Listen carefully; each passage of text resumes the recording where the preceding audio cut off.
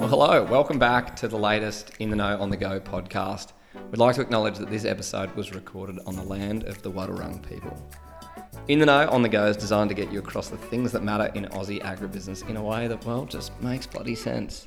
In this episode, I'm catching up with Andrew Whitelaw. He's a well-known analyst, founder and director of Episode 3, a data-driven market analysis service. You can check out all their work. You might recognise his Scottish accent from their popular podcast, Ag Watchers, or if you're keeping an eye on Twitter, at Wheatwatcher. I saw Andrew last week at the Crop Life Forum in Canberra, and I thought his presentation was really insightful and made a lot of sense. So I thought it was worth sharing it with all of you. Now, he's a hard man to get hold of, so we grabbed him while he was at an airport. So there is a little bit of background noise, but we'll jump into it.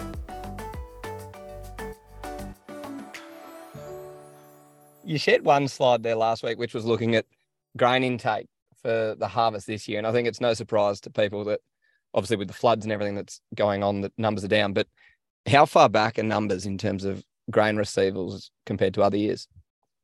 Look, this is going to be a very, very interesting harvest, I think. It's going to be a very long harvest.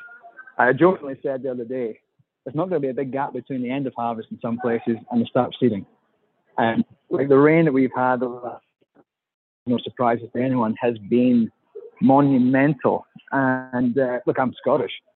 But the reality is that if we look at, say, the grain receivables, which is a barometer for the East Coast, Queensland is actually ahead of average. But if you look at New South Wales and Victoria, at the start of last week, there were about 600,000 tonnes of receivables against the average for the same week of about 2. In Victoria, it was actually even worse. It was like 60 versus a long-term average of 600-odd thousand, which is like a couple of percent of where it should be. So really we're talking about a harvest that is really delayed. And look, I think like the reality is that once people actually really start going, we're actually going to start to see more delays. Just anecdotally, like even my colleague Matt, he took his tractor out into his hobby farm paddock the other day on Saturday and got bogged. Took him a day to get it out. And I think that's going to be a very common occurrence. And I think this harvest is going to be long and tiring, I think, is going to be the thing. And look, everyone is just over it now. Like I talked to a lot of people in the industry, a lot of people in the trade, from farmers to traders, and everyone is just bored. And because we should be doing stuff now, but we're not. Now, what date is it just now? It's start of December. And in a lot of places, we're nowhere near really started. And I know down here in Victoria that often people like to make fun of us that we're still harvesting come Christmas time. But I think there's going to be lots of people that see what it's like to be harvesting through that Christmas New Year period this year. Yeah, it's going to be a different experience for those guys in New South Wales that would be hoping to finish by the first test. I think that's going to be a challenge. And the other thing to think about is, okay, there's going to be people who are going to be slow to harvest, but there's going to be people who aren't going to be harvesting. And I think we've got to remember those guys who have had proper wipeouts of the crop.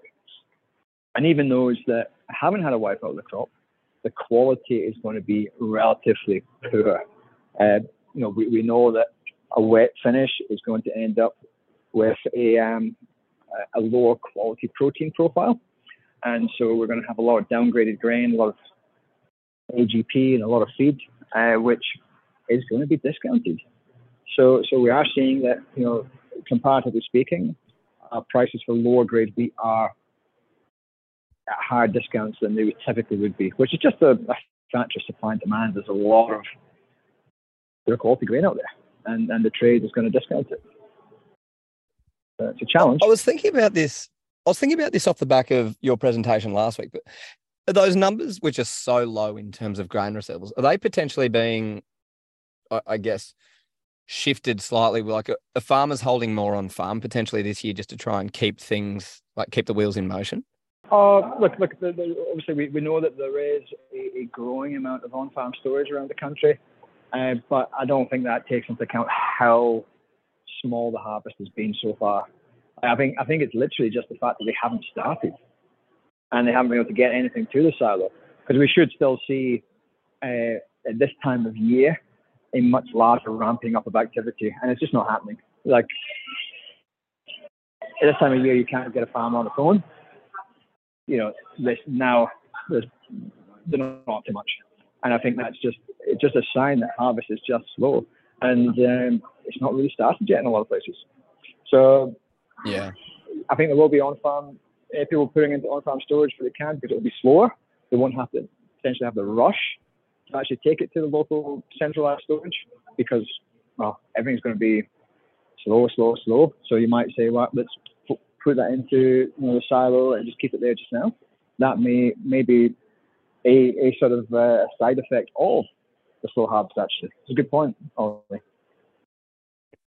Question on grain prices. Obviously, they've been pretty strong, and I think it's keeping people, I guess, cautiously optimistic with the higher input prices which they've been faced with this year. But what does the outlook look like into next year around those grain prices and what's happening around the rest of the world?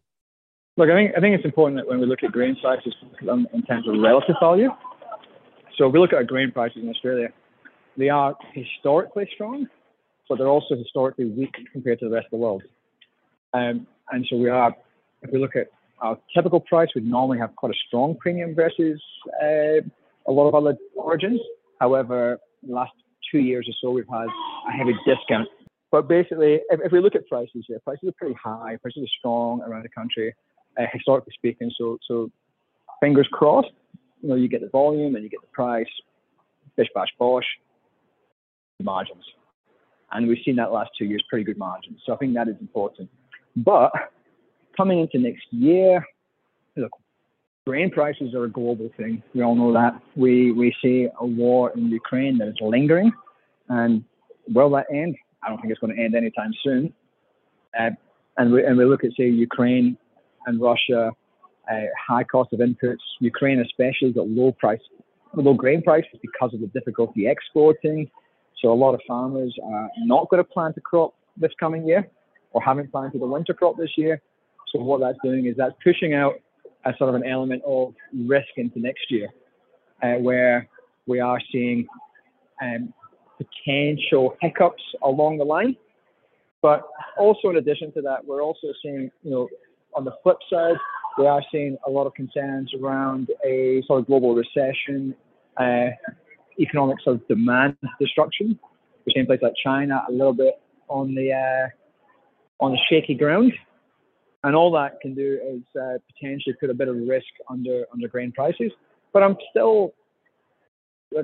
optimistic and I'm still confident that if we look into the next 12 months, we're still going to have relatively good prices for most of our grain commodities.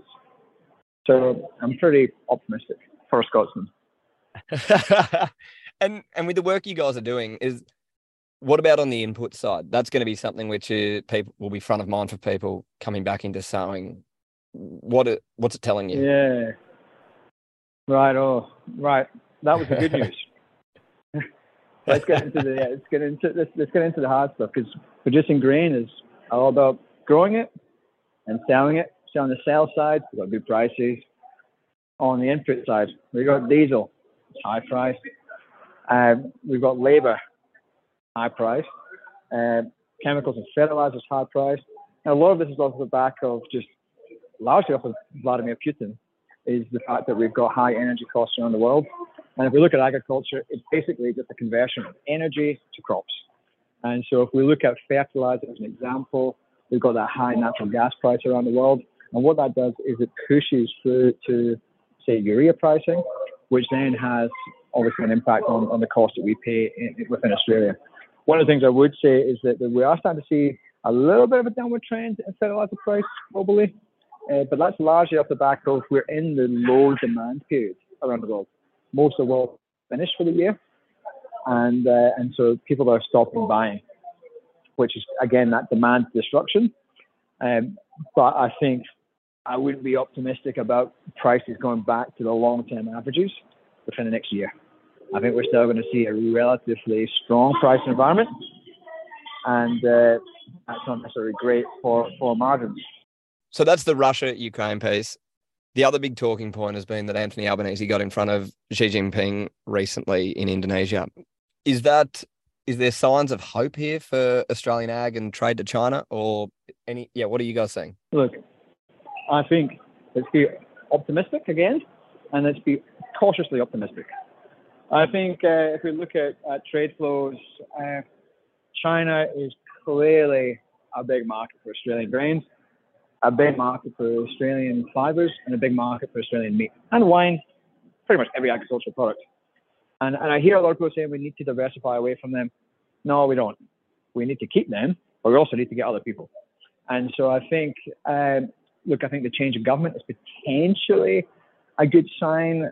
We had a government that was previously probably a little bit antagonistic towards China with some of the as we all know, around COVID. But I think, the fact that we've had some discussions, I think it's a win-win if we can get trade deals back on the table. It's a win for the Chinese consumer, bearing in mind that they're going through some pretty unusual civil disturbances at the moment. So keeping the consumer happy in China for the Chinese government is probably quite an important thing. But also being able to supply that market is beneficial for us. So if we look at things like barley, is a fantastic example. We sent a lot of barley to them year on year until they got banned. What's happened is that China has effectively reduced the number of doors that they have open. So they've got a less diversified import market, which has meant that they've had to pay more for barley, and we've got less for our barley. We could have potentially got paid more. They could have paid less than they're paying just now, and it would be, Johnny come lately, and it would be a pretty positive outcome for both parties. And that's what we're looking for in trade, is positive outcomes for both the buyer and the seller. And hopefully, fingers crossed, touch wood, we have some resolution. However, will it come soon? These things, the wheels of motion are relatively slow, I think. So I wouldn't be expecting anything anytime soon on it. But better to have that dialogue open than not. On that market diversification piece, and something which has come to light and was, I think, signed off this week, was that India-Australia trade piece. So there's the opportunity for diversification and increasing our trade with India. But like the conversations here, what does it actually mean for ag? And is it this market which overnight's just all of a sudden going to come online or further online in a much bigger way? Look, if we look at this, the Indian trade deal, fantastic, especially fantastic for things like pulses potentially in the future, but also sheep.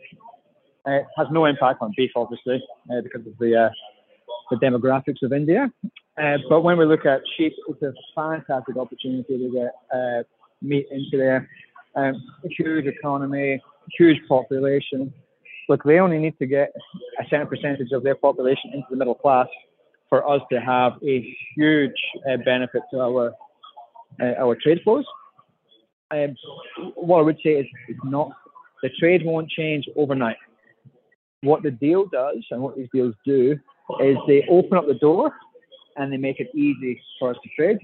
But it takes time for things to change. But I think we've seen in the past with other trade deals that we see over the course of a couple of years, 2-3 years, so we see increased volumes. And that's what we're looking for. Is like one of the things I would say, and I always remind everybody when I'm talking about international trade, is that Australia does not trade 1 ton of grain with any other country. It does not trade 1 ton of meat with any other country. It's individual trading companies and exporters who trade. And all you want to do is open up the doors, whether it's phytosanitary, whether it's whatever it is, to make traders able to export. Because Australia doesn't do anything, doesn't do any volumes. It's individual traders. And whilst we talk about diversification and we say, right, I'll use barley as an example, we've lost China for just now. We might look at other countries like the Latin America, Central America, countries that we've done some barley into. But dollars for donuts, when China comes back online, they'll probably be the one who's offering the best price. And what will happen? We will be selling to them. No matter how much diversification you do, it will always go to the person who's paying $1 more than the next guy. And so diversification is a good idea, but in commodity trade, it is dollars. that makes a difference. Old-fashioned capitalism. Yeah, it's very interesting and plenty to think about. I think you've sparked me on a couple of thought bubbles. That piece around, Australia actually doesn't trade. It's the individual traders, I think, is something which we can often overlook. And there is plenty of people doing great work behind the scenes, but we do need the government to play their part in opening the door. But as you kind of said, then it's up to the individuals to go and make it happen. Exactly. And so the government is a good place for opening doors, basically. That's their place. And generally do a pretty good job of it. All we need to do is continue that. Awesome. Well, Andrew, thank you for that. We've covered grains domestically, what's happening around the world, and then also looked at some of those bigger macro opportunities and challenges with China and India. But thank you for that. We'll let you go and get your flight, and we'll chat to you soon. No worries, Ollie. Thanks for having us. It's good to finally be in a professional podcast. Alrighty, well, hopefully you got something out of Ollie's chat with Andrew there. My name's Maya. I've just joined the Humans of Ag team. It's been my pleasure to have brought this episode to you today. Make sure you're subscribed to In the Know on the Go so you can stay up to date with these bite-sized episodes on the things that matter. We will chat to you soon and see you later.